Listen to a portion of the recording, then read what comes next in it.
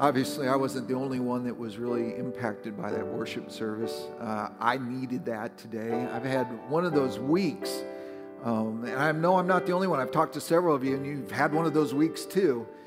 And I was on a business trip, and it was a little longer than I normally go.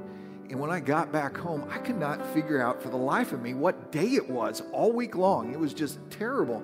You know, I've got all this electronic stuff that tells you what day it is, but I was just constantly thinking I was on the wrong day and doing the wrong day, wrong things, and just really, really crazy. It got to the point, I mean, it was just so just upside down that I just did what I should have done first and just talked to the Lord about it. And I said, God, what's going on? I mean, I got calendars, I got computers, got all sorts. I can't figure out what day I'm on. Can't figure out what time it is. You know, I didn't go to a different time zone. I have no excuse for this. What's going on? And I believe the Lord just really spoke very clearly to me, just to say, listen, you're spinning out because you need to reorient yourself. And I know the power of that. I've lived it for many decades, and I'm seeing that now over and over again. There's a lot of things that I do that require recalibration. You can use a tool, but once that tool is used, it has to be recalibrated so it gives you good information back. So I had to say, just ask the Lord for forgiveness and say, you're right, I've gotten out of whack. I need to be recalibrated. So this is what I did, and perhaps if you've had one of those weeks too, this might be an encouragement to you as well. I start off with not only talking to God, but also listening. Oftentimes when we pray, it's a monologue. It's us telling God stuff and never expecting God to tell us anything. And He will tell you. He will speak back to you. And so that's the first thing. The second thing is to get into His Word. And I want to speak a little bit more about that in just a little bit. But that was really, really important in that reorienting, is to spend time reading God's Word, listening to what it had to say, seeing how it applied to my life.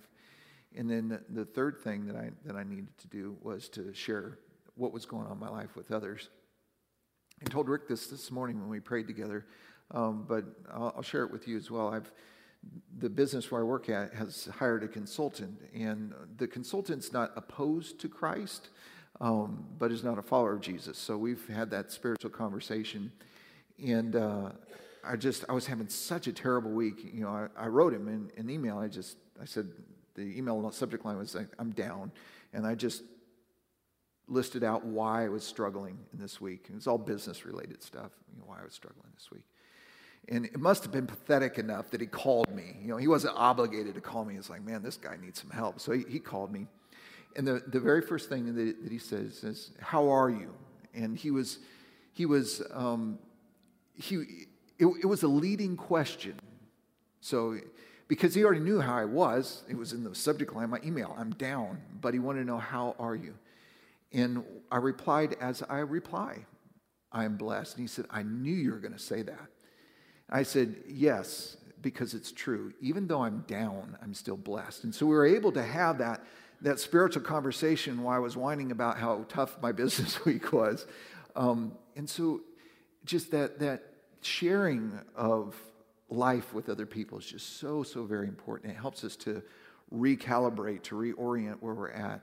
Oftentimes, Satan will allow us to get into what another business book calls a doom loop. And so we believe what we feel because we feel that way, and we believe it, and it just keeps on going around and around. We never escape. And one of the ways out of that is to share what's going on in our life. And so if you had one of those weeks, I just really want to encourage you, talk to God, listen to what He says back to you, spend time in His Word, and share what's going on with other people. Even if it's somebody that got hired to listen to you, it's okay. Share what's going on with other people. Father, I thank you for the privilege of being able to share your word today.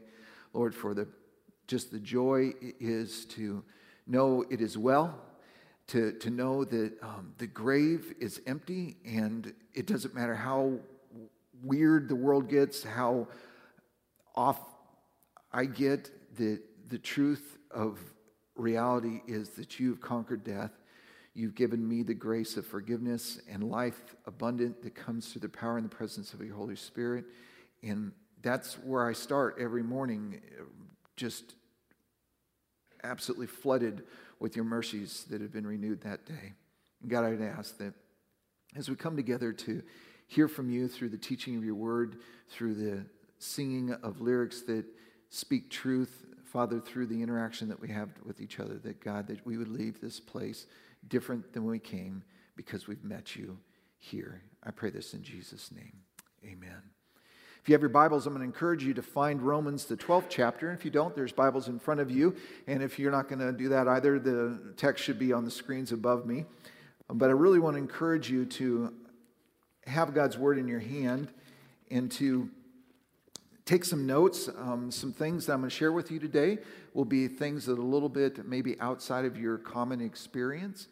Or maybe your common concept of what it means to be a Christian, or if you're not a follower of Jesus Christ, what your common concept of what Christians are. And for some of you, some of the things I'm going to share today are very old hat. I mean, they're things that you've known maybe for years or decades. And so what I want to encourage you, if the principles I'm teaching to you today are familiar, I want you to take one extra step and say, okay, this is familiar to me.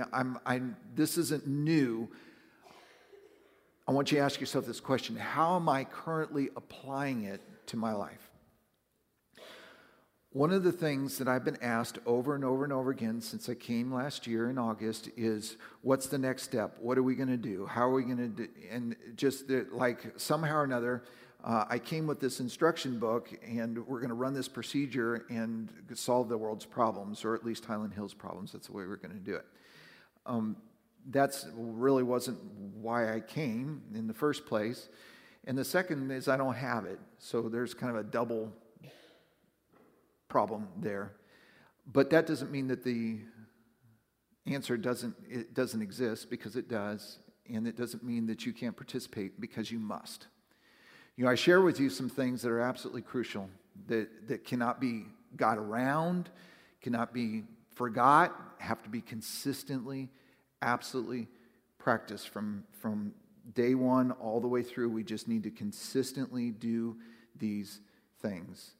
And I'm going to remind you of them as we go through today as well. But I really want to introduce to you what I believe is going to be helpful over the next couple months, and prayerfully maybe for the rest of the life of this congregation.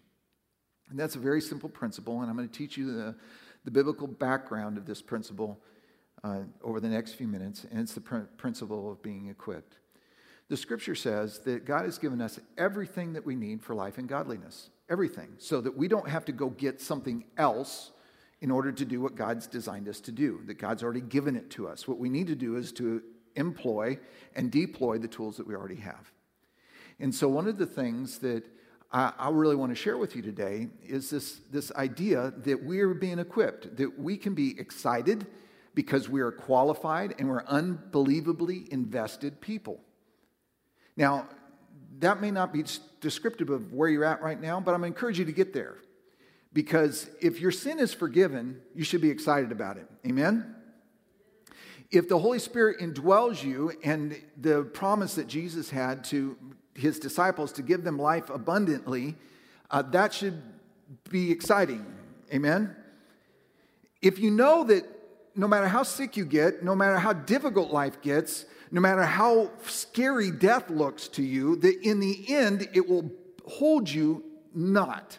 That you'll get to spend eternity experiencing the reward of a life lived in obedience to Christ forever and ever and ever. You don't have to protect it. You don't have to insure it. You don't have to dust it. You just get to enjoy it and enjoy the presence of God and those that have gone on before. And there will be no fighting, no gossiping, no trouble. That we'll just love each other. That when we look at each other, we won't see all those things that separate us, whether it be gender or skin color or our social history or our economic status. None of those things will be barriers anymore. We'll just get to live in joy and peace forever and ever. That's kind of exciting, isn't it? Yeah, I mean, so we got some things to be excited about, and I can go on and on and on about those things that we as Christians can be excited about, but what we tend to do is we tend to adopt what's going on in the world, and so we get unexcited about everything, including our relationship with God, which should be the thing that we're the most excited about. It should. Because it's the thing that matters more than any other thing in our life. Period. It is indeed, for those of us in Christ, it is life. We even sing that song, every breath I breathe is praise to you. Because it is from you that I have this breath to begin with. We should mean that. And it's exciting. So, how are we qualified? I'm going to talk about that in a second, so we'll have to get to that. But unbelievably invested people. What is that all about? Well, in this world right now, and it's probably always been that way, we always invest where we have an expectation of what? A return, thank you. We invest where we have an expectation of return. So if those of us are more strategic, we'll invest where we have the expectation of the most return. And so one of the things that any good, pragmatic, strategic investor will do will not be in church. Let's just be honest, won't be in church. Because when you give through the church financially, do you get it back with interest? No, you don't. It goes away, right? And if the church is run well, it goes away for the sake of God's kingdom, but that's another conversation entirely. If you give time, does it make your next day 26 hours instead of 24? No. Now, some of you are already saying, well, you get other things, and it's like, okay, that's true. It's true, you do get some things, but that's not the point. What's unbelievable about the investment that Christians make is that the investment that Christians make is a reflection of the investment made in us. Think about it. If you're involved in a congregation or you're involved in a club or you're involved in anything where groups of people are put together, you're going to have all sorts of people problems because people are there, and you're going to have to figure out, is it an advantage? So if you're maybe part of a business group, does this give me enough information that's an advantage? Does this give me enough connection that's an advantage? But in Christianity, in true Christianity, when we invest, we're reflecting that we are loved, and so we're loving other people. Does that sound familiar? Those who've been hanging out in church for very long, does that sound? A nod will do. Yeah, it's like foundational. We love because we've first been loved. And so we can be unbelievably invested people, not because we're sold out to the organization, but because we are just absolutely showered with love, and it is constantly being poured into us, and so that we can pour that out because we know it can never go away. We've always got more to invest, and that we can do this in a way that just doesn't make any sense because of Christ in us. That's the unbelievable part. And so we can continue to give and give freely because we're not pulling from our own resources, which will eventually run out. We'll emotionally be drained. We'll be drained financially. We'll be drained time-wise. Those things will go away. Those are practical things. But the thing that we have to invest is God's love, which allows us to invest our time, allows us to invest our finances, allows us to invest who we are unbelievably, because it's not coming from us. It's coming from Him. And so this is a different mindset. And it allows us to do things from a position of joy rather than from obligation. It allows us to do things from a position of obedience rather than return. And it's revolutionary.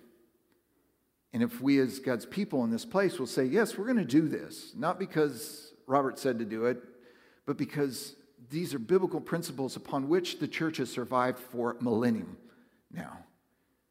And we're going to just be part of what God's been doing for a long, long time. So, Romans chapter 12, I'm going to read the 4th through the 11th verse. I'm going to encourage you to read along and to respond as we always do. Paul writes to the church at Rome, just as our bodies have many parts, and each part has a special function, so it is with whose body? Christ's body. We are how many parts? We are how many parts? Many parts of one body. And we all belong to who? Each other. Now, just in that one sentence alone, that's unbelievably invested. Because we don't like to belong to each other, let's be honest. We really don't. Especially if we think that we may belong to somebody we don't really like. We kind of want to be able to be separated. That's opposite of investing. But the scripture, it's clear as it can be. In His grace, God has given us different gifts for doing certain things well. I love this. I don't share with you much Greek because it's really not all that important. But I want to kind of share with you the repetitive nature of this sentence. The Greek word for grace is charis. You may have already heard this. And Paul is repeating this over and over again. Different forms of the exact same word. In His charis, God says, God has charised us different charises for doing certain things well. It's like, well, that's kind of confusing. Not really. The gift comes from the giver, right? That's common sense. And God's gift is, to us, different gifts to share to others. But it all comes from the single source. Keep that in mind. We're going to press on. So if God has given you or graced you the ability to prophesy, speak out with as much faith as God has given you. If your gift is serving others, serve them well. If you're a teacher, teach well. If your gift is to encourage others, be what? Encouraging. If it is giving, give generously. If God has given you leadership ability, take the responsibility seriously. And if you have a gift for showing kindness to others, do it gladly. Don't just what? To love others. Pretend, right? We love to pretend, don't we? Hey, how are you? I don't care.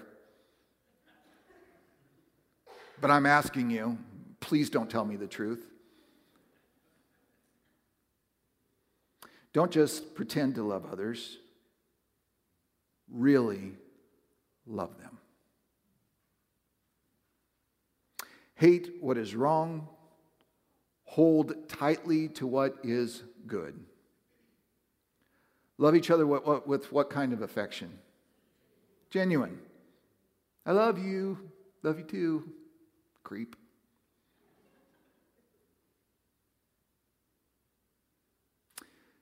Love each other with genuine affection and take delight in honoring each other. I have this saying, and if we get to hang out very much longer, you're going to hear me say it. Criticism should always come with names attached, and compliments should be anonymous. Why?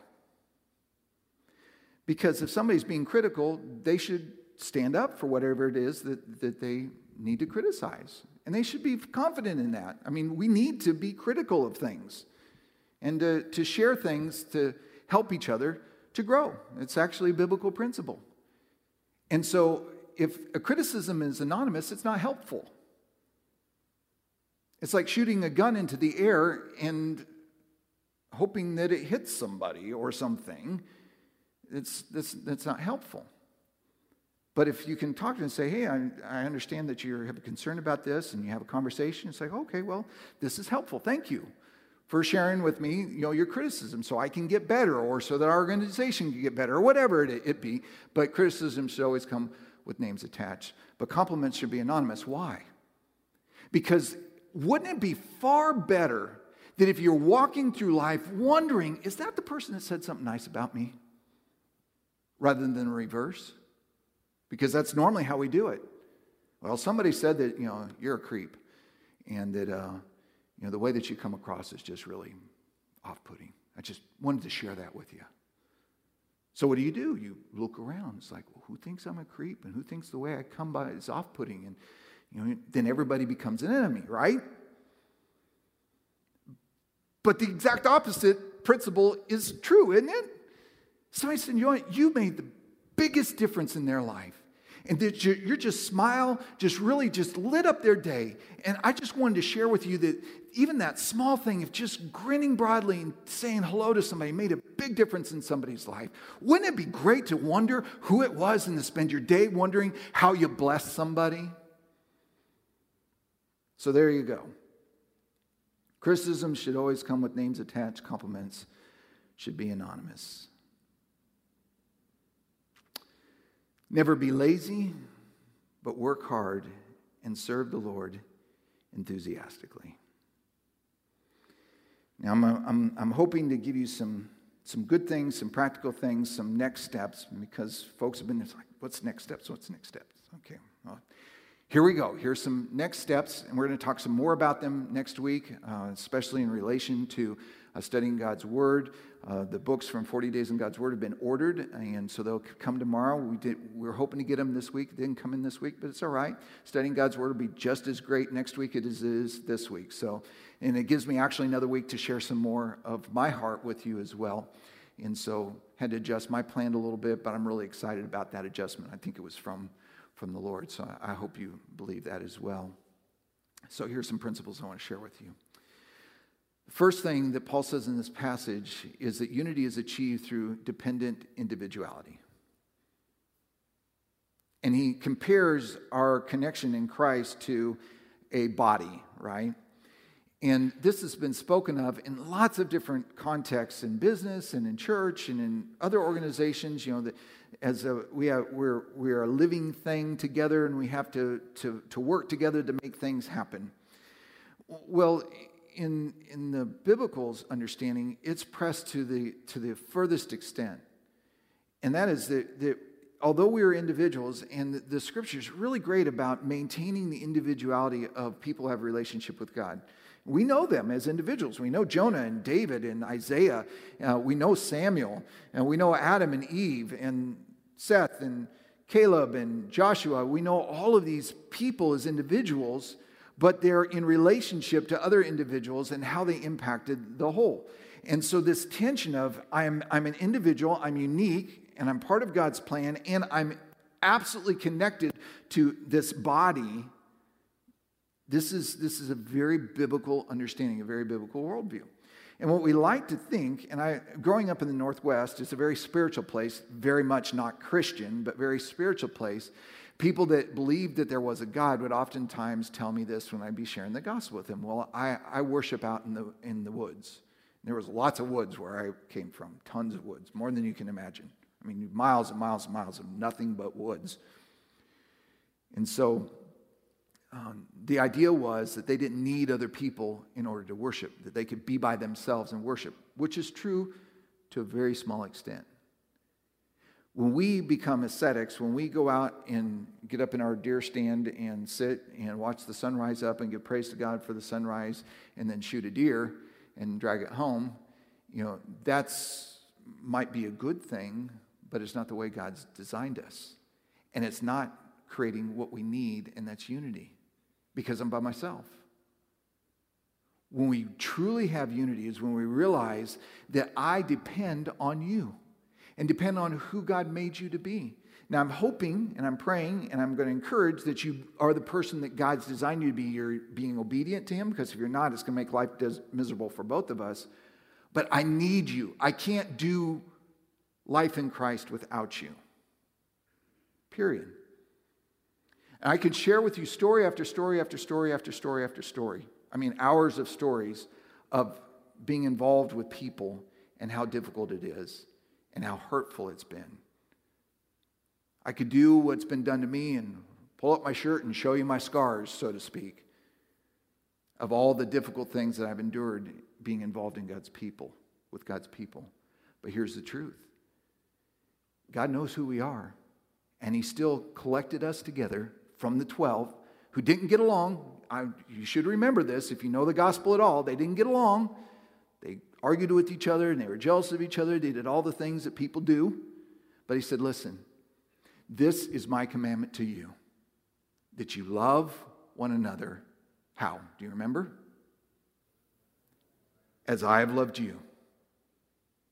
And so Jesus says to His original disciples and to every generation afterwards, you cannot do this life by yourself. It's not allowed.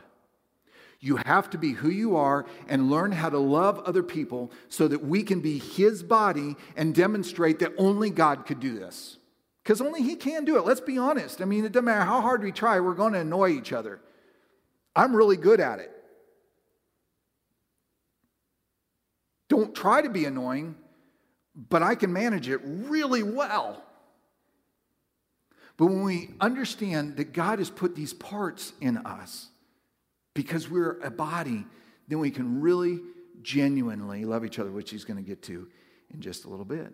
So unity is achieved through dependent individuality, just like there are things in our bodies that work to keep us together, right?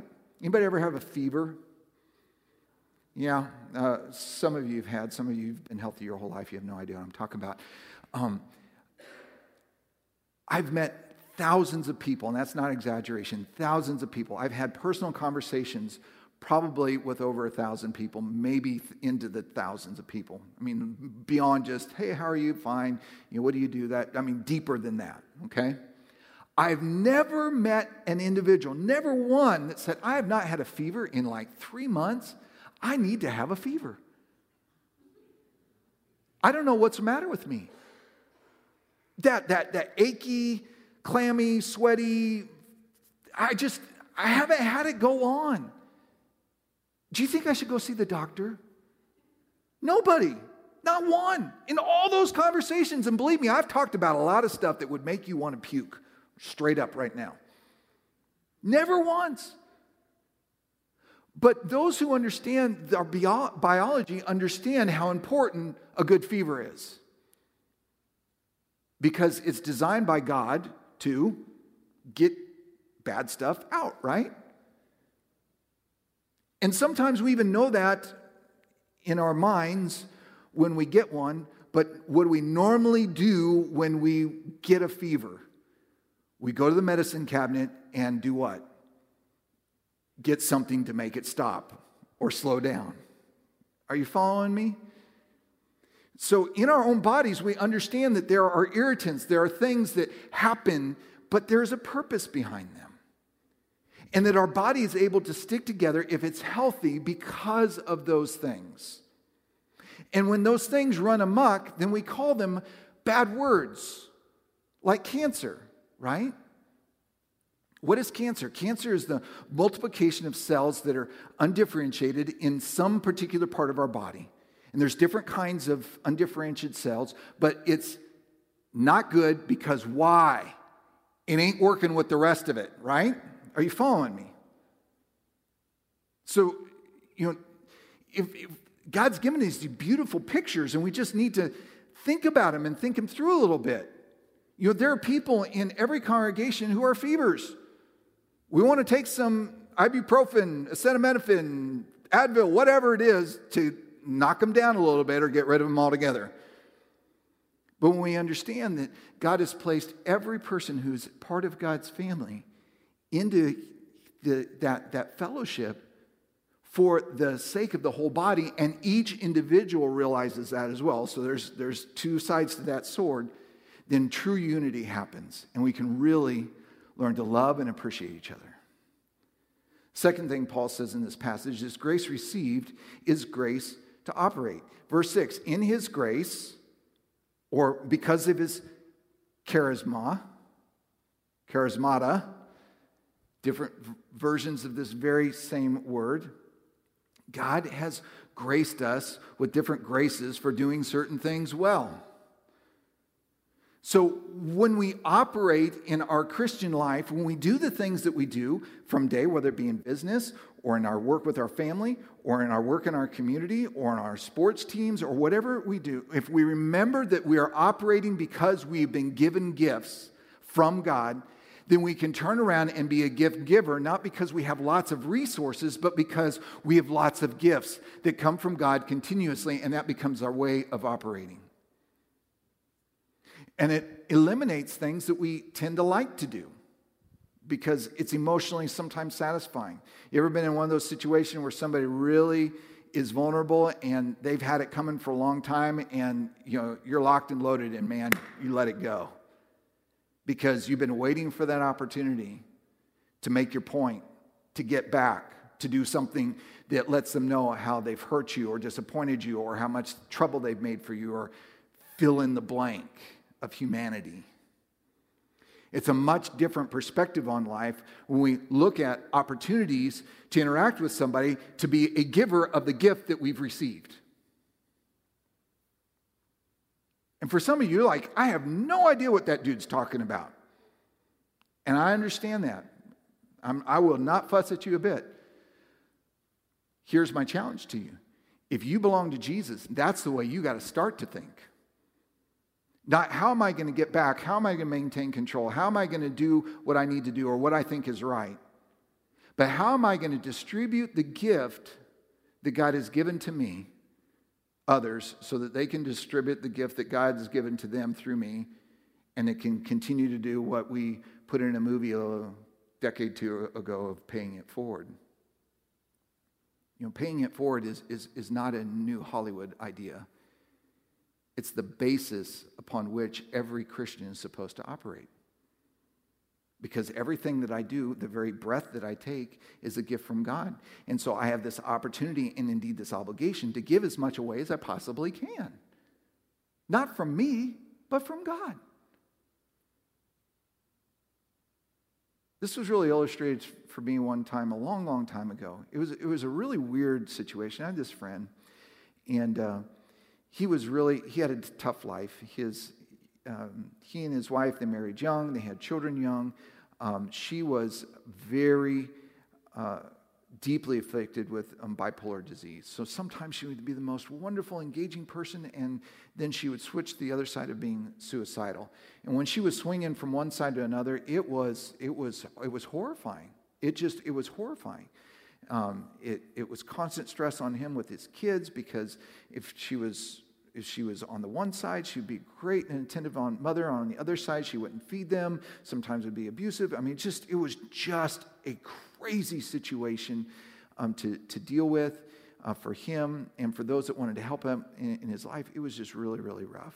It made it hard for him to keep a job because sometimes he'd have to rush home in the middle of the day. It was just a tough situation. And, you know, she wasn't doing it intentionally. Her chemistry was just all goofed up. And it was hard. I remember I went over just to visit him and encourage him and see what's going on.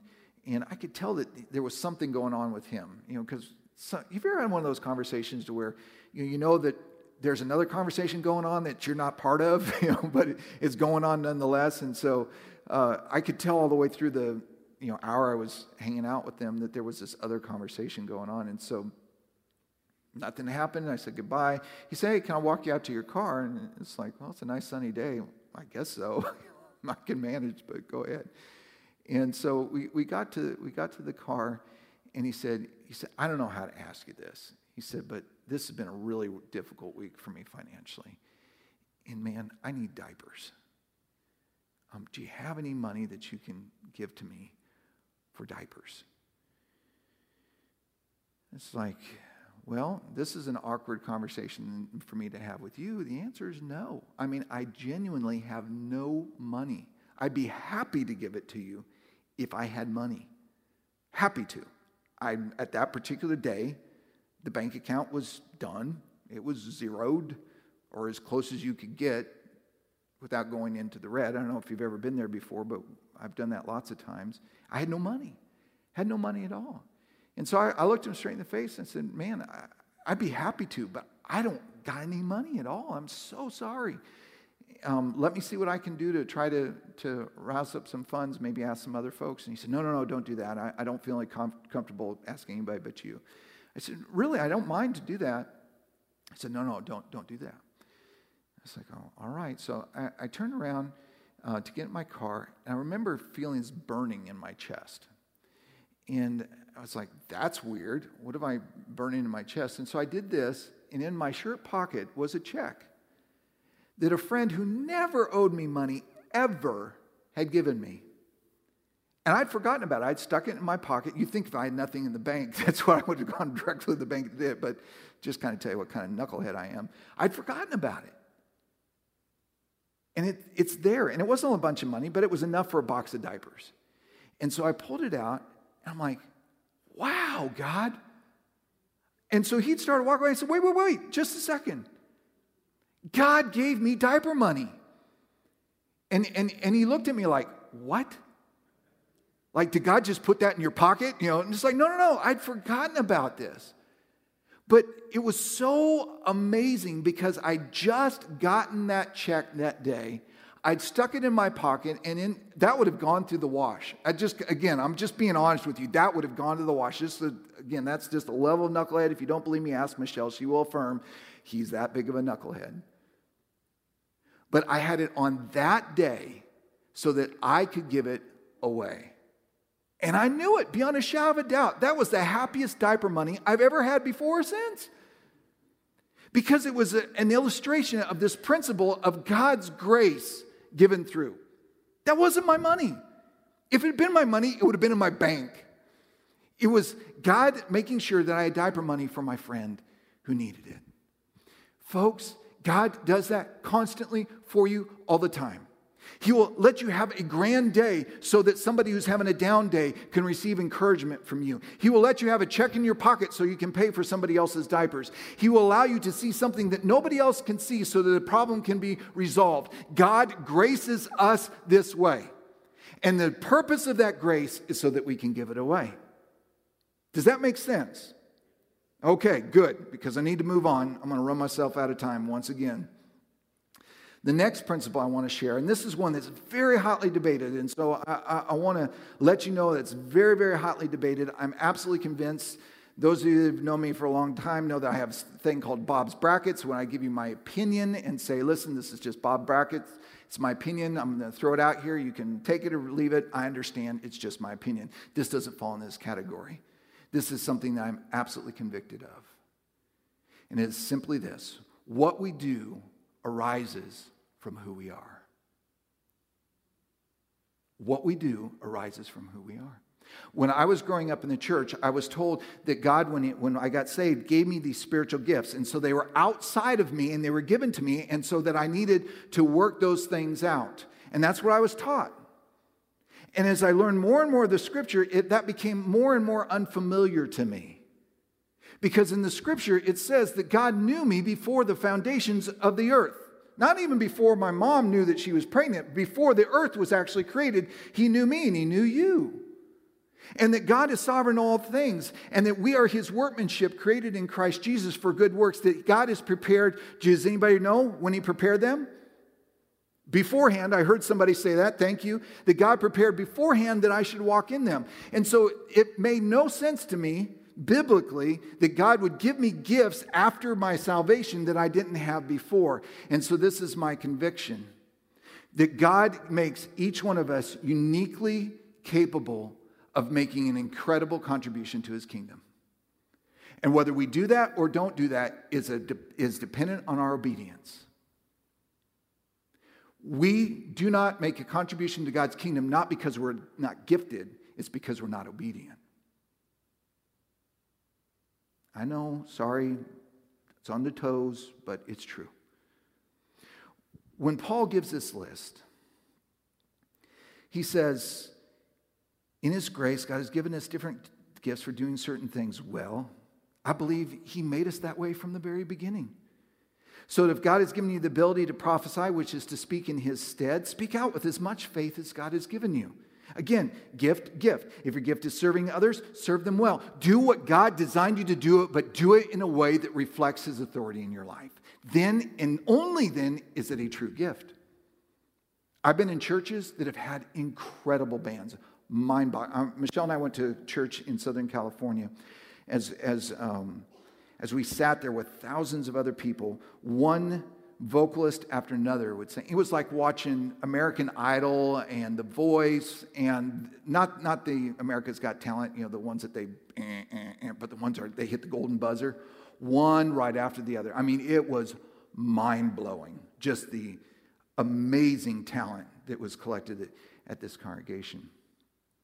And it would be really easy to say, oh man, all of those people are sharing their gift. Some were and some weren't. Some were just sharing their talent. And they were doing it for the exact reason that I gave to them. Wow, you're amazing. I've never heard a voice. I mean, you should go on the show, right? It wasn't anything about worship. It was all about, look at me, listen to me, see how good I am about this. Those things aren't mutually exclusive. We can be very gifted at something and use it for our own purposes, or we can be very gifted at something and use it for the glory of God. I have a daughter who is incredibly argumentative. I think she's lost 6 or 7 arguments in her life. 2 of them to me. I don't know about the other 5. It would have been real easy for me as a father to say, hey, you need to knock this off. And I did from time to time. Because it's annoying when you're having a 4-year-old telling you that you're wrong about life in general. Well, she did on a regular basis. And why you're wrong. It's like, okay. But instead, because of this conviction, I said, listen, how you're employing this thing that God created you to do is not good. So let's work together on making it so that it is good.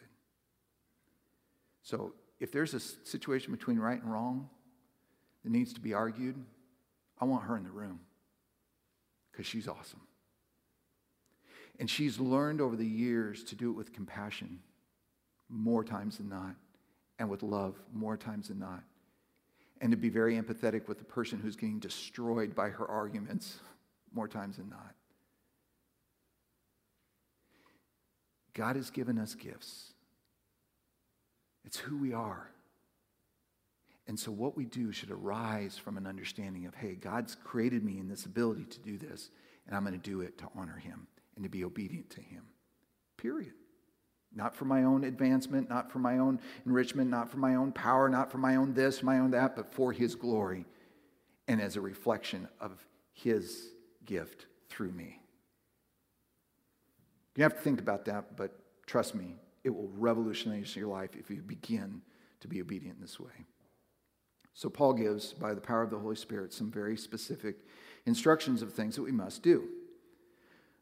We talked about one of them earlier.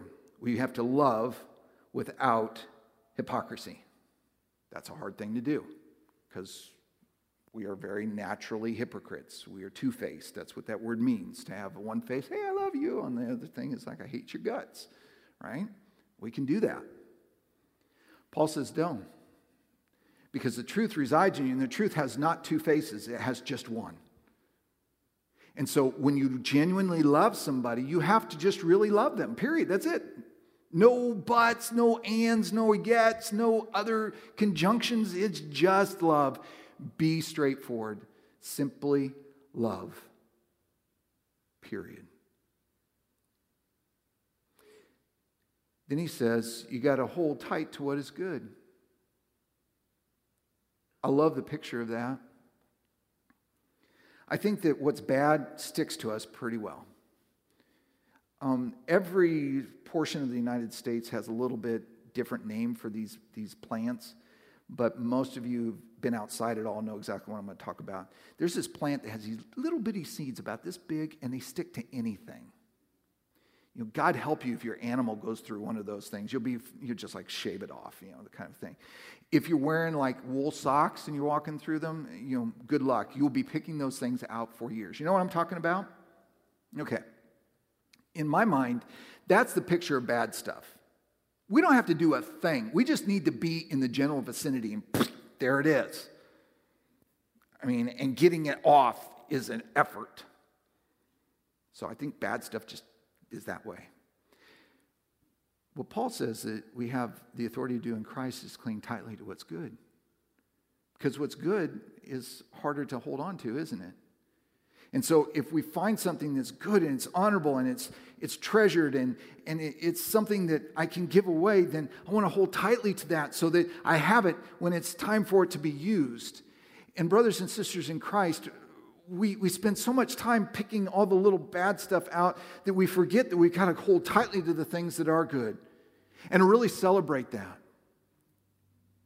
I'm involved in one environment, I won't tell you which one it is, but they just absolutely refuse to celebrate anything. I mean, there can be just major victory, and it's like, yeah. And I've even pointed out, it's like, why can't we ever just have one moment of, hey, this is great.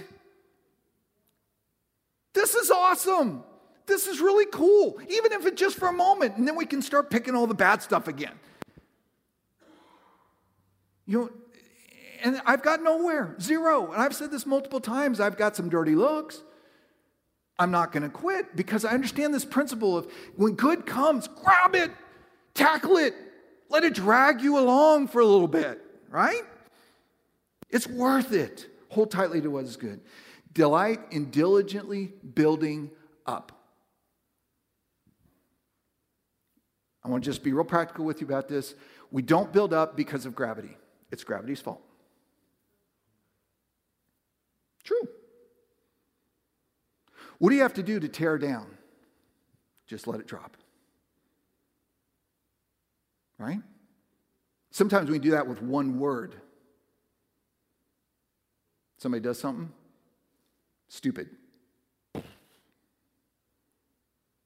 irrelevant. Gravity takes over. Bam! It's there. But when you build up, you got to fight against it, don't you? Hey, that was really wonderful what you did. I really appreciate that. Hey, you've got this foundation here. I've got a piece. Let's put it up here. Ooh, that's kind of wobbly. Who has the shim to get it to not wobble anymore? And then you start building up and building up and building up and building up. It requires diligence. It requires effort. And we got to realize that gravity is working against us the whole time, right? Anybody that's built anything knows that gravity is a very important thing to take into account. I have this thing, and I think I'm there, but I'm not sure yet because every day is a new day. I have this thing about putting hammers on top of my ladder. If you've built anything, you know that on the scale of dumb things to do, that's a 10. Why? Gravity. It is. It is. And so in building up, I've got to constantly be concerned with gravity because it's not my friend. It works against everything that I do, and it works against everything you do. But do you know what? God is bigger than gravity. He's given us not only the responsibility, but the absolute command to diligently build up. So I'm going to challenge you this week. What are you going to do to build up? Particularly brothers and sisters in Christ. Lastly, serve Jesus in others. The scripture says, never be lazy, but work hard and serve the Lord enthusiastically.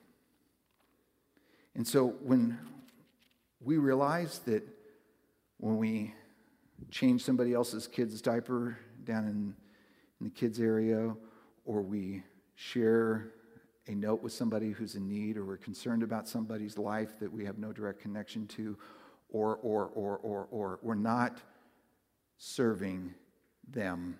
They're being served. We're serving the Lord. It casts everything in it because it becomes real easy to become upset. I mean, my mom was upset a lot. She would say, I cook and I clean for you all, and you do nothing but make messes. Your mama ever say that? No, somebody was perfect here.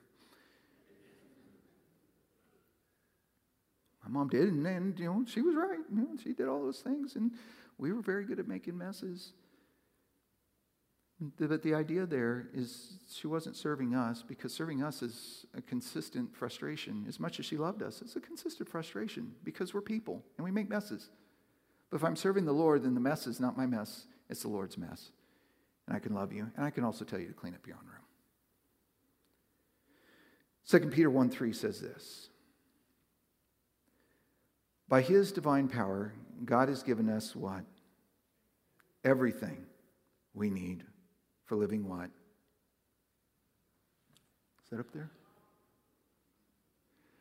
By his divine power, God has given us everything we need for what? Living a godly life. Received all of this by coming to know him, the one who called us to himself by the means of his marvelous glory and excellence. And so, in the next week, we'll get the books distributed, hopefully this week and next weekend. You have an opportunity to start spending time daily in God's Word. And I'm really going to encourage you, if you're not in a small group, to either form one or to get into one. I look forward to being in a small group every Sunday morning. I'm encouraged by it. I learn from it. I've got a graduate degree in Bible stuff.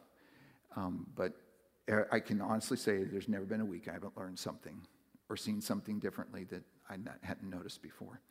Really encourage you to be connected, because we are a unity of different parts, individuals, connected together as a unity in Christ. I'm going to challenge you next week. So if you don't want to be challenged, don't come to worship next week. Just please stay home. Don't watch on Facebook either, because I might challenge you on Facebook too. I'm going to challenge you next week to answer this question. So if you're willing to be challenged, I want you to think about this and pray about this over this week. What it is that God created me to be that I need to do? Because what I do is a reflection of who I am. So we're going to ask that question, and then next week I'm going to give you an opportunity to share an answer. What is it that God's created me to do? I mean, somebody anticipated this and actually emailed me this week. They've been asking me what's going on, and I'm just sharing because I'm trying to be as open of a book as I can. And so they preemptively emailed me and said, "Hey, this is what God's made me to do. Is this okay?" It's like, yeah.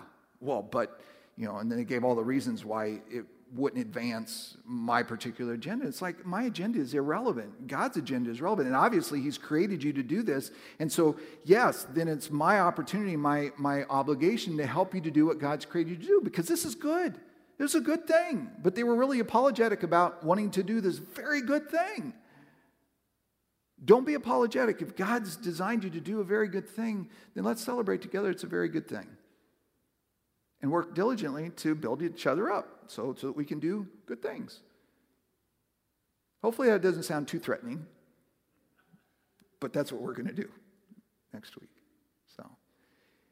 And as we gather those responses, then allow us as a congregation to say, okay, this is what God has given to us in gifts, you. And we're going to reflect what God's given to us in gifts by doing what God has designed us to do. Build each other up and build up what God's designed us to do so that we can move forward and impact this community and this state, this nation, and this world for the sake of Christ. Not because of our abilities, but because of the gifts that He's given to us to give to others through us. And that way we can be excited, qualified, unbelievably invested people and really reflect the power and the presence of the Holy Spirit in us. I hope that I've not been too simplistic for you or too complicated for you, but the Holy Spirit has really stirred your heart. And so we're going to have a time to respond, and I'm going to encourage you to do that. You're welcome to come pray on these stairs. Turn around and kneel right where you're at. It matters not to me. If you'd like somebody to pray with you, I always consider it an honor to pray with people. I'll be here in the front. And so let's have a time to respond to the teaching of God's Word and really to allow God to prepare our hearts, not only for what's going to happen over the next few moments, but what's going to happen over the next few days, weeks, and should the Lord tarry, even years to come. Father, thank you for the privilege of being here. Thank you for the joy of being someone who is equipped and who has been given the responsibility of equipping others. Lord, I pray that you would stir in the hearts of these who've gathered here today things that I can't even imagine. And Lord, I thank you that you do exactly that. You do things that I cannot even imagine. And that your work is so much bigger than my boxes, and your character is so much grander than any vision I could see. Lord, I pray that you would allow us to reflect this day who you are. Lord, for those that are here today that have yet to become followers of your one and only Son, Jesus, I ask that you'd stir them. Father, that you'd have them ask that question in their heart of, why would I not want to be loved the way that you love us, and want to serve the way that you've designed us to serve? I want to get rid of my sin to receive forgiveness. And Lord, that you would cause that stirring to happen today. Lord, that you bless our time of response in Jesus' name. Amen.